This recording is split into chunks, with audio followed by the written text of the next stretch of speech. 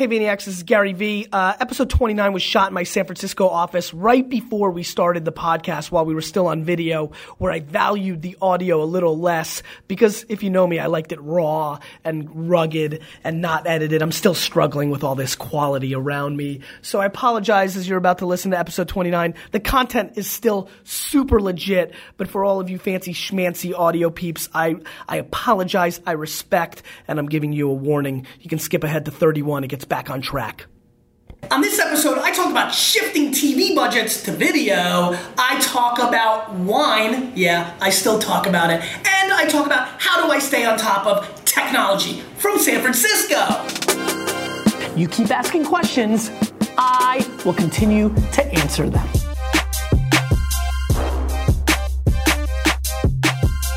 This is Gary Vaynerchuk, and you're watching episode 29 of the Ask Gary V Show. Fun fact about 29, I don't have one. And so here we are. You have not seen the SF office. Most of you in my whole Vayner Nation have never seen the SF office. So it's exciting for me to now tape an episode here in San Francisco. A tremendous crew of peeps here. Big shout out to all of you guys. I'm thrilled to be doing this with you guys. Also, I'm trying a little bit of a new format today. I'm going a little bit shorter. So feedback, question of the day. What do you think of the 3-question format versus the 5-question format? Yes, I did the question of the day up front. Deal with it. Ben asked, what do you think about recent Omnicom advice to move 25% of ad budgets to online video? So for the small businesses or the entrepreneurs, Omnicom is a big kind of conglomerate agency in my VaynerMedia world these days. And they do a lot of what's called working media, the dollars you spend for distribution, not to create content. Something we do a lot in social channels, but not on TV, print, radio, all that kind of stuff. So I just want to set the stage for that question. You know, the thing that scares me with that general kind of statement is that when people think of online video, they think about spending 5-10% of the overall budget, let's call it $100,000, on the video production, the quality, the stuff, and $95,000 on the distribution. And then what they spend on and maybe up to 80, maybe 80 to 90. Let's say 80. I want to be polite here today in San Francisco because it's got a little bit more of a polite vibe than New York.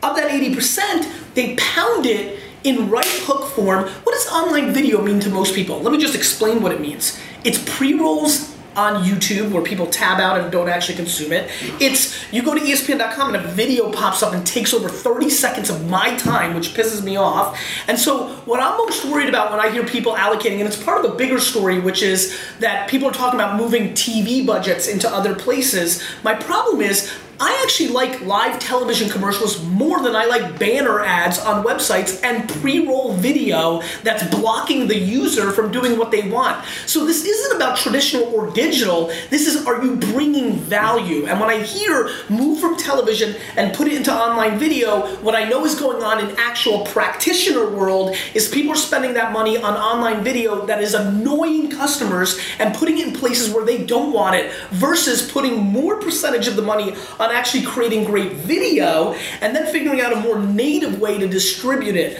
That being said, Facebook Dark Post Video native to me is a very attractive option, especially if you've been seeing it. The audio doesn't play, but if you're into it, you click it. And so that's my overall thought, which is that in theory it's great that we're moving traditional dollars here, but I see a lot of people misplaying digital.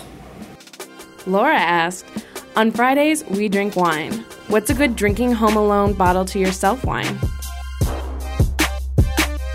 Laura, I'm a big white wine fan, and so the place where I'm really obsessed with these days is Italian White's non-Pinot Grigio, so NPG. And what I mean by that is look for things like Soave, look for Greco di Tufo, look for Fiano, these other white varietals from Italy where a lot of people don't know them, they don't realize their quality, and I think between $8 and $22 you can get an enormous array of tremendous high acid quality drink by themselves, but wait, I'm drinking it by itself, but now I want a little cheese, still able to fold into that. So Italian white wines to me are grossly, and Stunwin, because I know you're gonna be with D-Rock, when you edit this episode, throw up a couple of logos of labels here. Actually, take over my whole face. Show like 7 or 8 logos of Italian whites in that $8 to $22 range that people can like slow motion this video and like catch the name of or link it down below. Matthew asked, you talk about upcoming companies and predicting their success. Where and how do you find these rising companies? This is why I love this damn show. We are getting into actual tangible stuff, not just the sizzle that I have to do on stage because I only have an hour and I gotta make you pay attention and then drill you. This is the quality of this show. Here are 2 tangible things you should do every day. I'm gonna add a third. 3 things. Jason Hirschhorn. Apps, I paused because I was going to say Google it, and then I wanted to say Bing it, and I got caught, and you know I never get caught, so a little rusty here in San Francisco. Google Jason Hirschhorn. Media Ref, I think is what it is. He's got a newsletter, tremendous way to stay on top of it.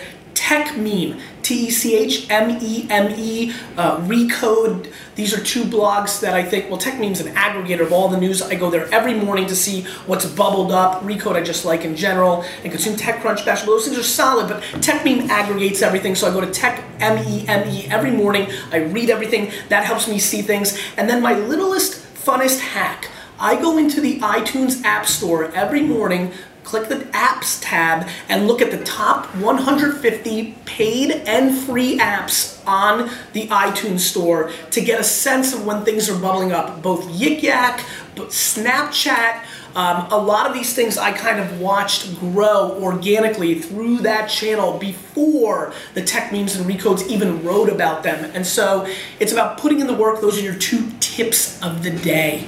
Everybody, thank you so much for watching episode 29 of the Ask Gary Vee show here in San Francisco. Again, let me know what you think of the 3-question format versus the 5. You keep asking questions, I'll keep answering.